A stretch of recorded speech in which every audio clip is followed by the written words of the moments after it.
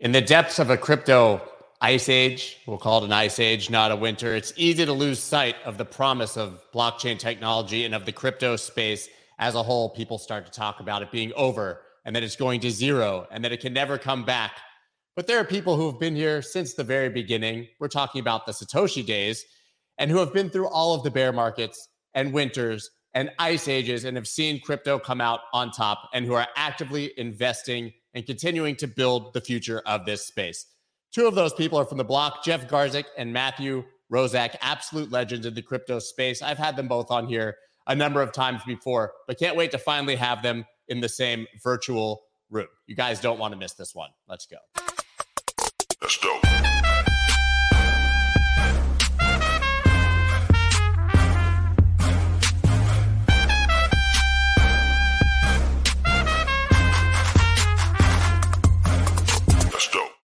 What is up, everybody? I'm Scott Melker, also known as the Wolf of Wall Street. Before we get started, please subscribe to the channel and hit the like button. Now, it would be hard to find an OG more OG than today's guest, Jeff Garzik, and of course his partner, who, if he didn't know Jeff, probably would have been considered one of the oldest OGs of all time, because he came at the late date, I believe, of 2012 to the crypto space. But both of them, as I said, have been actively building in this space for almost as long as there has been active building in this space, and continue to do so. They have some very exciting developments, things that they're continuing to work on that are largely getting lost because everybody is concerned with bear markets and price and macro and the Fed, all things that anyone who bothers to zoom out will understand is completely irrelevant. I'm going to go ahead and bring both of them on right now. I've got Jeff Garzik and Matthew Roszak. Gentlemen, thank you so much for being here. Thanks for having us, Scott. Hey, Scott. Good to see you again, man. Good to see you both as well. So first of all, the most important question I can possibly ask anyone today is, have you ever heard of Bits Lotto before? That was the first time for me. Yeah. Right. For anyone who missed it, the DOJ made a huge announcement yesterday that they had an internationally coordinated prosecution of something in the crypto space, and people started to believe that Binance was going to go down, or that we were going to get new laws, and it was Bits Lotto, right? As we watched Celsius, Voyager, BlockFi, 3AC, Luna go down, they caught the sinister criminal enterprise of Bits Lotto. But doesn't that show you kind of how nonsensical still the outside view of this space and the way that we're being approached by regulators and legislators is? Bits Lotto? Yeah, it was surprising and kind of underwhelming, especially how you put it. You know, all the calamity we've seen this year. I think, you know, the pacing of that, it takes longer for them to catch up to the pace of crypto, pace of technology, and all that stuff. So I'm sure we'll see more known folks getting called out. But yeah, that was super underwhelming. I was expecting something a little bit more saucy there for sure. Jeff?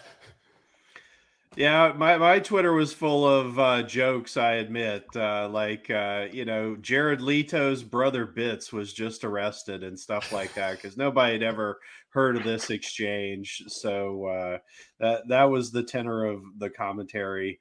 I think, you know, in the broader macro, we're all kind of, you know, sitting back and building while, you know, metaphorically having a TV in the background with the SBF FTX show and all its, you know, fallout and accoutrements playing in the background.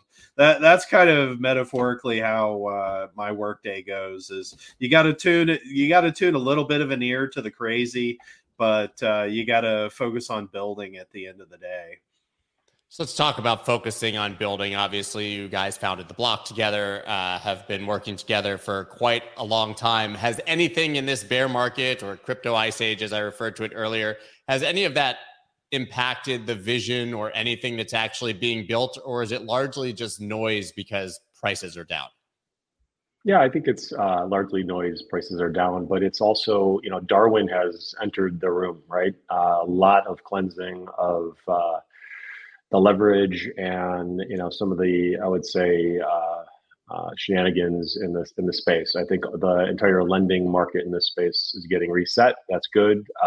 It's also pressure testing liquidity, and on top of that, pressure testing the psychology of people's intestinal fortitude on crypto. And, you know, this is like we know this, every 3 or 4 years, this industry tests you, right? It's like, 10 steps forward and then 8 steps back. Most people do not want to be on that roller coaster. But if you hold on for the medium to long term, because that's the secret in crypto, it's like just have it be a long term play, and all those ups and downs will kind of average themselves out, because they're big ups and certainly big downs. And so I think we're in this interesting moment where the initial time I kind of felt an industry wide kind of punch like this was with Mt. Gox. That was pretty, unsettling and rattled everything, top down, left, right. It's what instigated Losky to do the New York bit license, and all that kind of stuff came out the other end of Gox. And then seeing this with FTX, super underwhelming. It was just fraud. It was terrible. It was, at the same time, the calamity it gave this industry, the black eye gave this industry, is going to take us a while to kind of get that back, because we had institutions, governments, big enterprise, a lot of folks leaning into this in a good way. And now I think there's people are double checking their thesis, and then I think it's that classic 10 steps forward, 8 steps back in crypto, and that's kind of the moment we're at today. For the hardcore, crypto OGs, we definitely think about the not your keys, not your crypto kind of mantra. We think about there's been a lot of centralized exchange failures, and one of the themes is decentralization has actually come out of this looking a little bit better, I think, than centralized exchanges. And so in some ways, we're quietly whispering in the block halls that it's a DeFi renaissance, because DeFi and its thesis really proved out this was the anti-FTX. And even in the summer of 2020, we saw some of the SBF Alameda shenanigans in DeFi. So we kind of saw SBF's true colors 18 months to 2 years before everyone else, and knew to shy away, and knew to focus on decentralization and focus on building. And I think that was the right call in summer of 2020, and it's still the right call today, I think. And it kind of is the takeaway. The takeaway there was, DeFi worked according to plan. Everything that was engineered well worked well, and then the stuff that was, offline in documents and people's desk drawers, they're like, we should probably see what the collateral is for this loan. And I think everybody played catch up this year. But going back to Block in terms of how that tests our thesis, and it amplifies our thesis in many ways, because as Jeff said, it hardens the thesis of DeFi, of non-custodial, of this whole element in crypto that's super important. And that kind of got lost in a way, to be honest, with a lot of the ways in which builders in this space and some do this better than others, are trying to engage other folks and be more salesy, and some of the deficiencies in the tech when it's centralized or whatever, that's a bad combo. So if you have DeFi gadgetry and better wallets and better onboarding, I think that kind of deflects a little bit of the risk of what we've seen historically. But again, the form factors in crypto are still not as intuitive as we want them, so we still have a lot of work to do, and that's where I think we're leaning towards a lot of that stuff at Block. So does that mean we effectively have a massive UX UI problem? Go back to grandma who can't use it, and that's our biggest stumbling block at this point? I mean, to everything that you guys said, every time we've removed humans from the equation, it seems to work really well, right? And every time we put them back in, we get FTX and Celsius and Voyager and BlockFi and the same sort of repeated mistakes of other markets past, right? I think it's time that we need to get past the crypto market and start talking about the technology, which is what you guys are saying. But what can we build so that people actually use this stuff?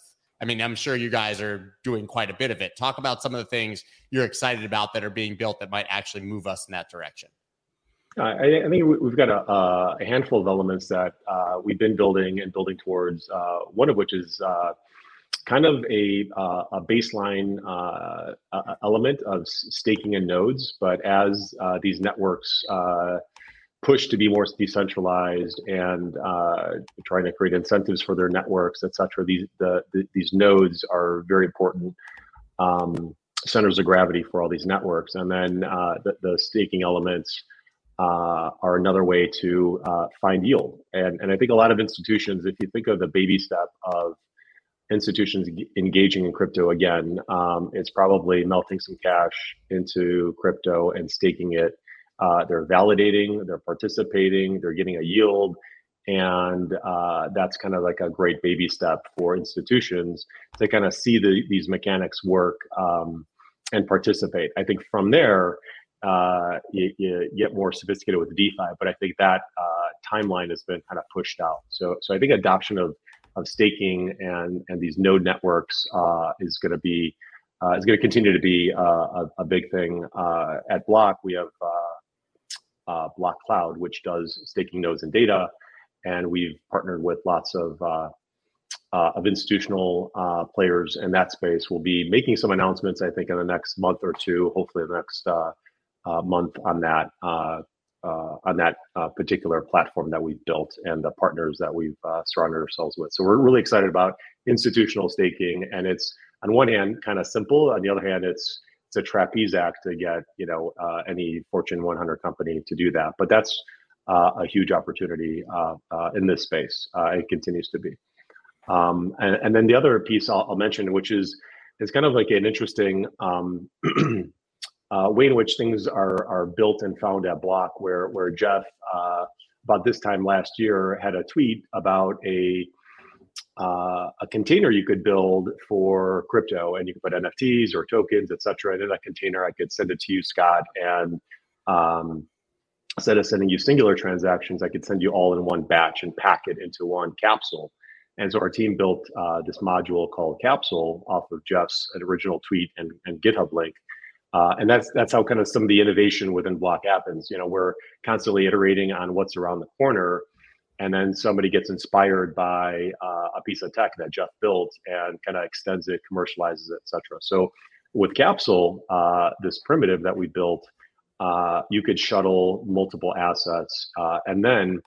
So think about this. The thing that we're working on there is rerouting and getting finality on transactions. So if I send it to you, Scott, but I sent it to your wrong address, I can now reroute it to your right address. Oh, wow. Or I could say, I'm going to send it to you, but you can't open it for 3 months.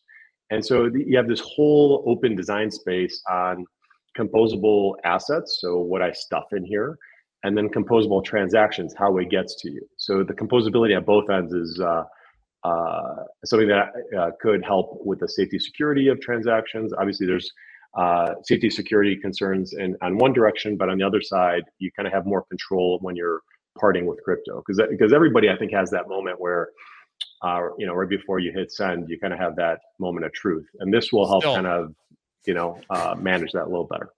Yeah, to this day. I love, didn't you guys call it Tupperware for crypto? I remember seeing that. It's kind of like a shipping container for crypto or something like that. You can put whatever you want inside. You can seal it and lock it shut. You can reroute it to different destinations. And eventually you can crack it open, and there's your ERC20s, your NFTs, your other digital assets. That's extremely cool. Matthew, you talk about institutional adoption. It feels to me like yield has become a 4-letter word in crypto, right? And that everybody's staying away from anything called yield, even to some degree Ethereum staking, because they're probably conflating it with what happened in CeFi. And of course, you have, short-term bonds yielding over 4%. So I guess the hunt for yield just isn't that difficult right now. But are you still seeing actual interest right now? Or is it theoretical? Either of you can answer, in institutions coming in and actually hunting for yield, parking their money here and just waiting? I think yeah, a couple of things. One, it depends on your definition of institutions. I think crypto institutions, people that have MetaMask are in the game, are absolutely looking and optimizing for yield because a lot of liquidity is gone. So a lot of the incentives and yields in particular networks are better. So the crypto institutions, absolutely. There's a lot of funds that are being raised now. We're at a market bottom, so they want to do these DeFi funds to really amplify exposure into this. And so yield has been a four-letter word, but in DeFi, it's actually been very, in a particular way, sustainable because you're getting yield off lending markets, but it's getting pressure tested. This is the first time we have a macro, dynamic where it might be better to buy treasuries because it's risk-free. Historically, a lot of the incentives, a lot of the bootstrapping of these networks was meant to incentivize people to just try and kind of get into it. Now, again, I'll go back to my Darwin has entered the room.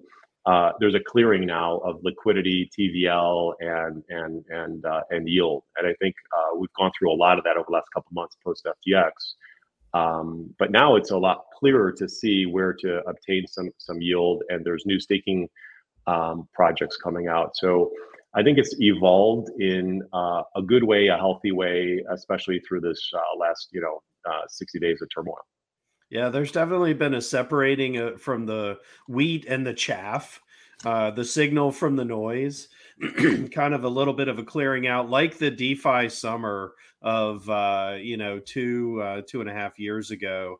There was a lot of noise, and now some of the survivors that are left, I hope, are bubbling up in terms of quality, and specifically. That's two open source projects that Block has been spearheading, Vesper.finance, and Metronome.io. And two of those play into that space very, very pointedly and very intentionally. Having lived through 4 market cycles now in 12 years of crypto, it's again, I come back to Matt's kind of Darwin at work is we go through these cycles rapidly, but again, the quality gets separated out at a market bottom. And the people that are left swimming in the pool after a lot of the water goes out are the lifers like us who are dedicated to the space and who see that. And I know people are maybe tired of hearing this, but I still believe it. We're still early. We are absolutely still early. We're still talking about, BNY Mellon or JP Morgan experimenting with Ethereum staking. I'm just making up those names. They're just now putting a toe in the water, and they're not even at the point of using DeFi, which is the next logical step. So they're just now getting, they were comfortable regulatory wise, institution wise with Bitcoin. That's now expanded to Ethereum. That's now expanding to some of the staking gadgets, proof of staking, etc. Institutions just move far, far more slowly than crypto degens, retail, just about every other player. And I think the FTX SBF situation pumped the brakes a little bit on that. Not a lot. We're still seeing engagement from institutions, but I think there's a new level of due diligence in the room of, is this project real? Is it audited by multiple auditors? Is it beaten up left, right, and center? Or is it kind of a CEX, CFI, bleep show? You can say shit show here, by the way. It's fine.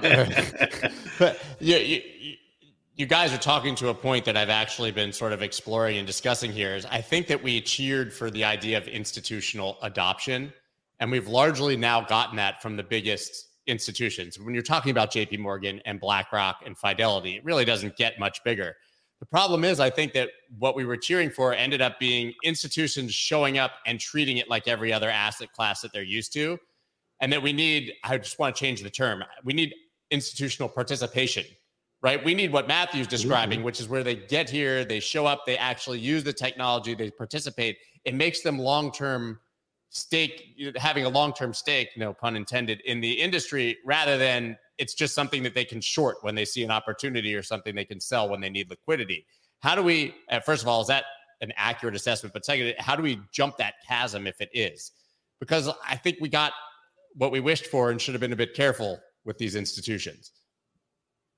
I mean, institutions are complicated because, blockchain, Web3 use cases, it's very difficult for them to adopt in any material way because, they have quarterly reports, they're regulated, they're public, and they're more, they have antibodies on risk, and they're just super risk averse. And quite frankly, a lot of the technology that is on the table has been, in the field for months and years, not decades, like they like to see most of the time. And so I think the adoption curves are weird. I think on their balance sheets, they've been, having BlackRock and Fidelity and everybody start to adopt the assets is cool. Adopting the technology, I think, is going to take a lot longer, given volatility, given hacks, given all the maturity of the networks. But once that happens, I mean, this, will melt the face of finance. Let's be honest. It's turning every bank and credit card company into software, and it'll all, be on our supercomputer in our pocket. So they need to pay attention. They can't elect. This is like media companies in the late 90s when the internet was coming and saying, oh, it's, we got journalists and printing presses and all this stuff. We got a network. And I think banks certainly see the same dynamic. And so, they're not going to go without a fight, and they're going to have some regulatory arbitrage to play through. But ultimately, when they participate in any meaningful way, there'll be more regulatory clarity. And I think that's where I think it's a good excuse for institutions as well right now. Instead of like being super innovative and engaging, they're saying, hey, it's too much risk, I'm going to wait for more clarity. And there's a little bit of that going on right now. That's the most amplified version of that in a while. Though to call out Fidelity for being really amazing, forward-thinking, experimentative in crypto. Several years ago, the CEO, Abby Johnson, had a Bitcoin miner on her desk.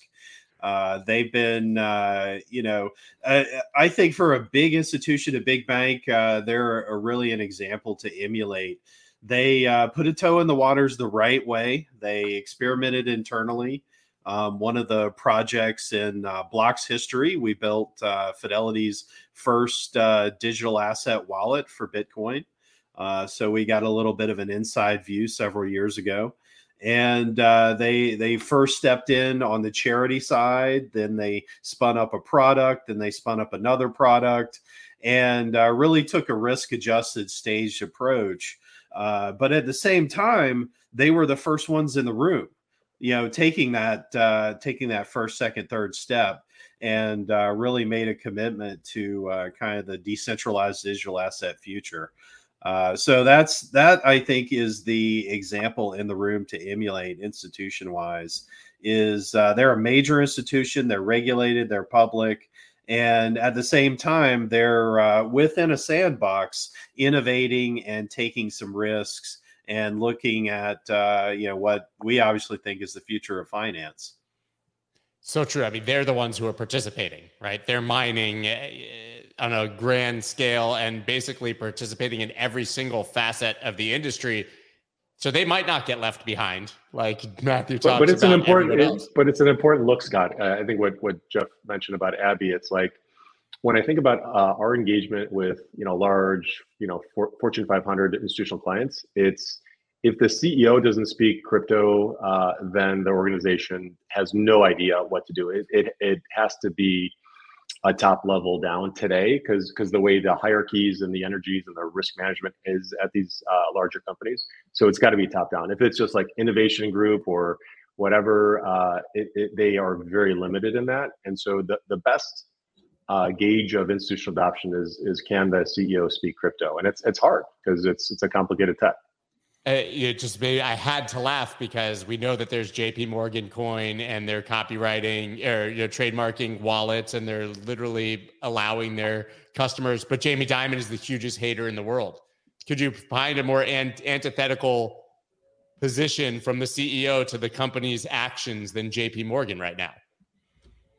Yeah, I mean, I go back memory banks to Peter Thiel's geriatric comments about certain, folks like Warren Buffett and others looking at the technology a certain way, certain, background and history and how they think about stuff. But, Jamie Dimon says one thing, it seems like the bank does another, which, something that's interesting to see. I think actions are probably more than words, and they got plenty of action there. Speaking of Peter Thiel, did you guys see that it came out literally today or yesterday that they had wound down their entire 8-year Bitcoin investment in his founders fund for a profit of $1.8 billion earlier this year? I mean, he's the world's greatest trader if he sold at the top and bought at the bottom, that you want to buy low and sell high. And apparently that's exactly what he did. Now we just want to see the news about them buying again over the last over the last month. So did he do that out of his 401k again? Right. It was Facebook in his 401k that he invested in, right? Like billions of dollars in a 401k that's supposed to be $5,000 or $6,000 a year. The guy's got some skills. So nobody can debate that. So we talk about these huge institutions coming, and Matthew, you say obviously that the banks are on notice and they're going to get crushed by this technology. So what then does this look like for the average person in 5 years or 10 years? Let's maybe it's even 20. When we're at full maturity of the potential of everything you guys are building, what's the vision on a day-to-day basis for your average person who no longer has to go to their bank and can just use these things? It can earn a yield and pay their bills. How does that work? I think, back to your point about UI UX is, I think crypto powers a lot of what you just said under the hood invisibly. I've often said when crypto succeeds, you don't know that you're using crypto. You just, you're using freedom. You're using technology that's self-sovereign, and you can elect to be banked or not banked, or use, legacy institutions, not legacy institutions. But increasingly, you'll just engage with a product that's decentralized, audited, trustworthy, and you won't even blink an eye because it's all, to use a word from my former Linux lifetime, it's all plumbing.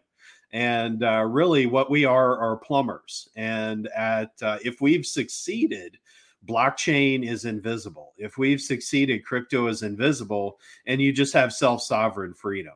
And so I think that's the ultimate iteration of this is not to get too far into the future, but Wall Street eventually runs a lot on blockchain rails. I know we've been saying that for 10 years, and especially with like centralized blockchain and all that stuff. But I think the legacy world's coming around to public, open, permissionless networks like Bitcoin, like Ethereum. And as a neutral referee, as a level playing field, as something that that if you're a player and there's another player, you're both playing by the same rules, and that is a very powerful fundamental factor of the plumbing. But again, it's just plumbing. And so I think for retail users, there'll be, literally billions of retail users using crypto. It'll be stable coin instruments. It'll be some volatiles like ETH and BTC. But a lot of it, again, will be hidden behind really advanced wallets that possibly AI powered, that you say, well, I'd like to invest in these areas and I'd like to protect against these risks. And the automation just kind of carries the day with your instructions in mind. So that's a 5 to 10 year look, I'd say. Yeah, no, totally agree. And I think a lot of it is wallet based. The wallet's a really important browser to all this stuff. Especially the identity piece, which has been an elusive component of Web3. Everybody talks about it. We need it. It's been a kind of a clumsy approach to how we ultimately do it, but that's going to get, I think, going to get solved with Web3 tech, and then our wallet with assets and everything else. And I kind of go back to that one little soliloquy I had on the 4 pillars of crypto, tokenization, financialization, which is DeFi, orchestration, which is DAOs and kind of communities. And then the last piece, which quite frankly, with, OpenAI and a lot of these other things, this automation piece. And then when Jeff was mentioning, like, it kind of works for you, like having AI with crypto is very explosive and in a massive advancement kind of way, because you have these orchestration engines. Like, the AI will give you smarts to say, like, well, you should probably sell this token and just automatic and buy this token, or we'll have certain permutations or certain logic in there, and we'll work on that logic in that particular box. And so I think these orchestration engines that could be used off the shelf from somebody's community, or could be your own, and you start to develop the way you want to see the internet. Fast forward that, it's like, well, what internet are you connecting to? And maybe it's like your own personal node. And in your node, you have your wallet, you have your money layer, your identity layer, you have your own Siri. So you ask it questions, it informs you, it teaches, it's your own personal version of that. So it doesn't get externalized. If it does and wants ads, you get paid for those ads. And so that I view this like wallet as a soft layer, and then this kind of network layer as this node of for yourself on how you engage in kind of the new internet. So that is probably more of a 10, 20 year, but the wallet piece is less than 10. As a creator, I write a newsletter every single day. I've seen a lot of technology come and go in the last 46 years of my life. ChatGPT for me was arguably the most mind-blowing experience that I've had. I don't know if that's just because it's so consumer facing and we can actually touch it. Maybe behind the scenes, AI has been doing much more mind-blowing things. But I feel like we just leaped decades ahead with AI with the release of ChatGPT. Even for me, just acting as my editor or my first draft or things, it's just incredibly powerful. Absolutely. I've been playing a lot with it as well. It's fantastic for generating a lot of content. I do trip up on its feature of I have to predict the next word, which is fundamentally how it works, even if I start making up stuff. And so sometimes so you're it's trolling like, fact. Oh, now it's running off into fiction land, and you gotta rein it back in. And so I'm not ready to trust it with my assets just yet. But that and Stable Diffusion, the AI art, was absolutely mind blowing. You just type a couple words in and it creates for you, and that's just upending every end of the creative world, including the crypto NFT world. So it's world, no exaggeration. Both of those are world changing. And ultimately, that is going to feed back into, kind of the robo advisor, asset management kind of mindscape, where it's going to say, I advise that you, trade out of BTC because it looks like it's a top, and Peter Thiel agrees. So, yes, no, should you follow Peter Thiel's trade? That kind of thing. You'll have a conversation with your robo asset manager, much like you have a conversation with your ChatGPT instance, but it'll stay grounded. It won't, start making up fiction, and it'll have access to your assets.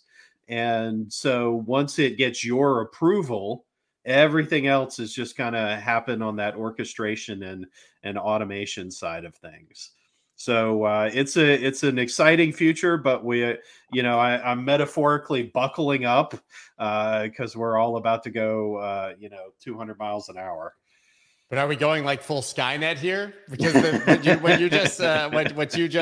what you just described is extremely exciting until the day when it doesn't ask for your permission. Oh, so true, so true. Yeah, in all honesty, I whenever anyone says the robots are going to take over, I disagree. I think that humans will get more and more creative, and that'll be kind of the human value add. Economist Tyler Cowen, in his book The Average is Over, recommended read, he talks about man-machine teaming as being kind of the superior model. And so, the AI doesn't do anything interesting without the human sitting there prompting it. And so you turn into, the new wizards of the next decade are going to be the prompt wizards who know how to speak these magic incantations to the AI art engine or the AI chat engine and have the right answers spit out. And that's a skill in and of itself. If, any of the listeners get into AI art, it's not just draw me a picture of a cat. You have to be very explicit in, like the art style and the drawing style and all these other details. You really have to know some art just to produce AI art. So it's not kind of a push here dummy type experience. And again, I think these prompt wizards, these man-machine teams, are going to be the ones that ultimately come out on top versus either humans or AI alone. So, humans will always be on top. You think so, Matt? Well, I don't know if your question was, is AI or a virus going to kill humanity? But I like Jeff's answer. You jumped a bit ahead, but sure. Go ahead. I like Jeff's answer. It might be a combo platter on that scale. But I mean, game changer with, OpenAI, and the data set they've been using is super interesting, and it's about to expand, whatever, 1,000x from what it's ingesting and spitting out. But I think it's a game changer for education, around the world. Getting the right answer. I think it's one of those things that when I first tried it, it brought me back to first email, first Bitcoin transaction. I was like, this is one of those elements that we're not going to forget, and it felt like that for sure. I can only speak anecdotally. I was a DJ for 20 years, and I started, carrying the records around and the turntables and everything. And then one day, all of a sudden, you could start to do it on computers, and I still stuck to being analog, of course.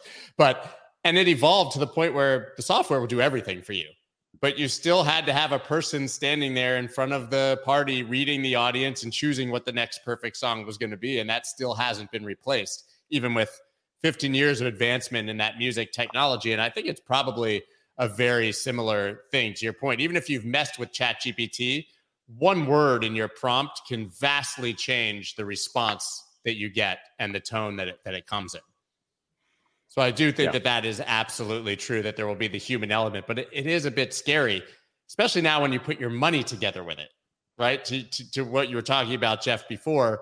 Now, I mean, that's a very serious level of trust, and both of these technologies are evolving so much faster than humans can really keep up, it seems. So, I mean, should we slow down, or should we just let this thing go and see what is created?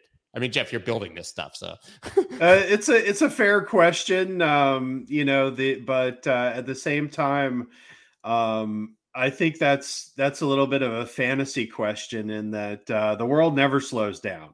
And so should we, could we? I don't know. We can't. So I never ponder the question.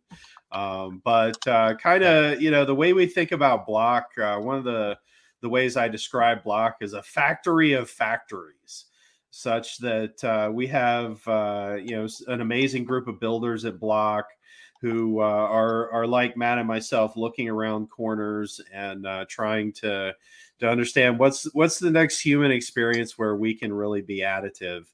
And that's how we arrived at this kind of factory of factories model, where again, for example, 2 years ago, we looked at DeFi, the DeFi summer, and we saw a lot of very low quality yams and hams and other projects, and said, what happens if we raise the quality level on yield farming and look at only quality yields and audit this thing 20x, that sort of thing. And so we cranked the factory crank at Block and bootstrap Vesper.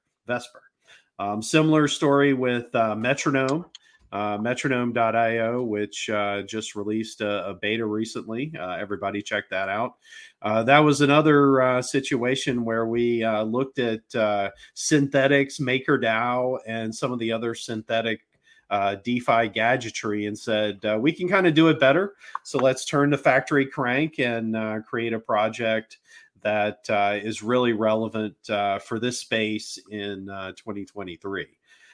So that model, we churn out projects, spin outs, etc. There's Lumerin, which is a Bitcoin mining hash power marketplace. Matt already mentioned Capsule, kind of a shipping container for digital assets. Arch, which is our node and staking infrastructure.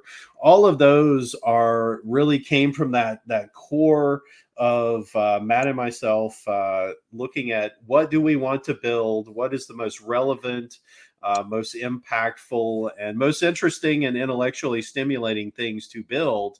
We have the team. Let's look at that shining star and build towards that. So that's really Block in a nutshell. Is kind of a factory of factories. And where does that, kind of tie into Chat GPT automation, stuff like that?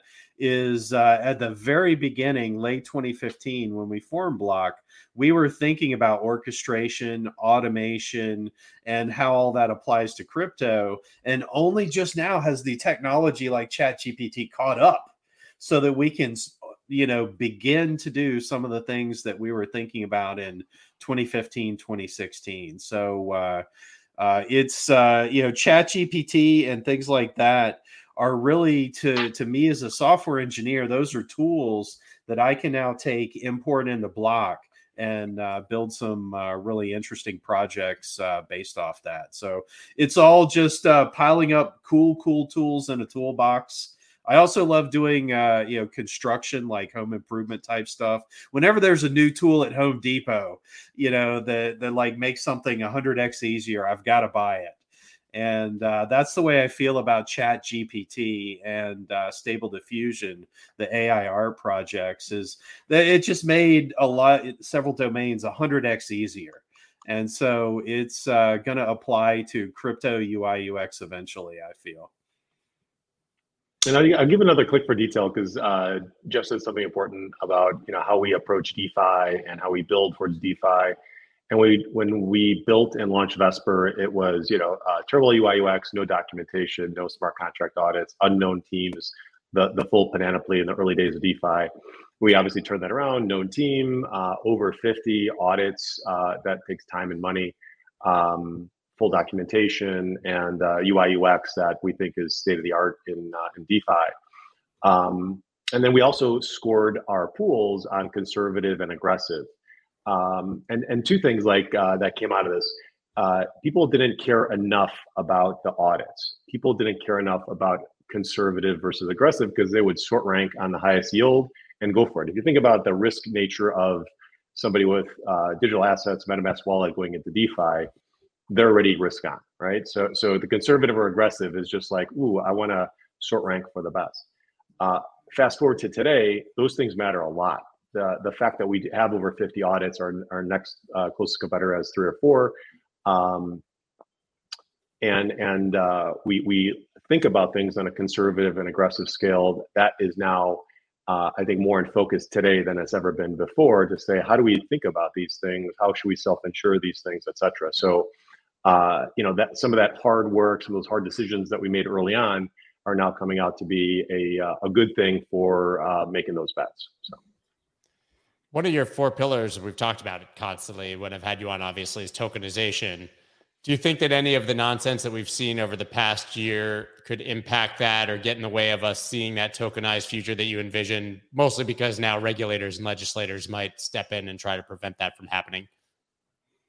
I mean, I think the regulators are going to focus on 2 areas, stablecoins and centralized exchanges. And so I think it's really going to affect stablecoins. And, if you're a regulated public, like Coinbase, you pretty much have no issues per se. But I think a lot of the other private centralized exchanges might have to up their game. But from, what we understand, that they've mostly been, working like a public company, think of Kraken, et cetera. But then you see outliers with what happened with Gemini, et cetera. I think, some of that stuff needs to get better, rules and kind of behavioral stuff around that. So yeah, I think we're kind of in this new year post. It doesn't even feel like it's post FTX, but looking ahead past all of FTX. The DeFi components of crypto is probably the piece that people want to gravitate to most, because it's protocols are rules with incentives, right? So they could figure out the rules, figure out the incentives. It's transparent, etc. Hard to do that with a bank or a lender, etc. So I think the logic of that continues to permeate into TradFi and everything else, to say, like, if we had anything close to that, we'd have a better outcome and a better standing today. Yeah, my answer is similar. It's yes, and that's a good thing.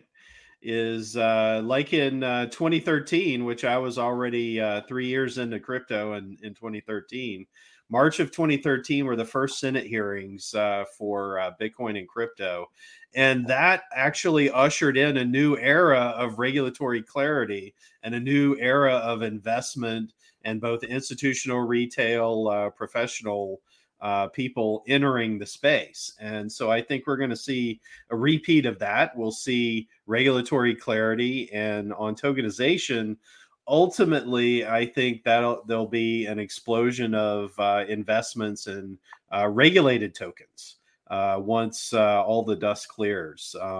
As I've been telling some of the folks connected to Washington, all you need to remove is this one technical detail in regulations: the requirement for an automated trading system, an ATS, to trade stocks on a blockchain. You can Uniswap, a stock token, a regulated equity token, as long as A, the regulations are in place, and B, you remove this ATS rule. So if we get that little technicality out of the way, it's really a green field for regulated equity tokens on Uniswap, where you have a management layer, DCCCC or NASDAQ or NYSE is a manager or owner of that token, and they can start and stop the transfers of that token. This little technical thing that I'm talking about unlocks a lot of investment in the crypto space, unlocks a lot of tokenization, and unlocks a new level of comfort and trust in crypto in general, because you have that regulatory clarity, and because you have the on-ramp that's regulated and trusted. So I think that there's going to be some regulatory actions for sure, but once that dust settles, there's going to be so many more people with a higher level. This might sound paradoxical, a higher level of comfort with tokenization and tokens. I agree with that. Because the noise has been swept out, the chaff has been swept out, and you just have the signal, the wheat remaining. The flip side of that is it unlocks this incredible potential by just switching that one thing, but it also threatens the largest institutions on the planet by making it easy and completely removing them from the process. We're talking about every payment processor, every Citadel, clearing houses, central banks. So what's funny is you're absolutely right. What's funny is you're absolutely right. And after 12 years in the space, I'm just going, oh, that's not so obvious. Oh, yes, we know that we're challenging central banks and institutions. And that's just, we got up and we had breakfast and we challenged the central bank, and then we went on with our day. But that's when I asked Matthew the initial question. Now that I think we have sort of a higher likelihood of that regulatory heavy-handed approach coming, maybe that's not even true. But I mean, these guys are going to, from their cold, dead hands, like Charlton Heston and the NRA, they're not going to let this happen easily. There was something interesting from the press conference yesterday of the Bits Lotto, Bits Lato. I don't even know what the exchange is called because it's so obscure. Regulatory enforcement action is one of the quotes from regulators was, we want to get the criminals out of crypto. And I endorse that. I want the criminals out of crypto too. Yeah. Arrest the guys that are doing frauds and scams and crime, just like all the laws on the books already engender you to. And so that's a positive thing. That's interesting because we don't need any more laws to go after criminals and fraud. Exactly. Yeah, right, exactly. If it's fraud, prosecute it as fraud.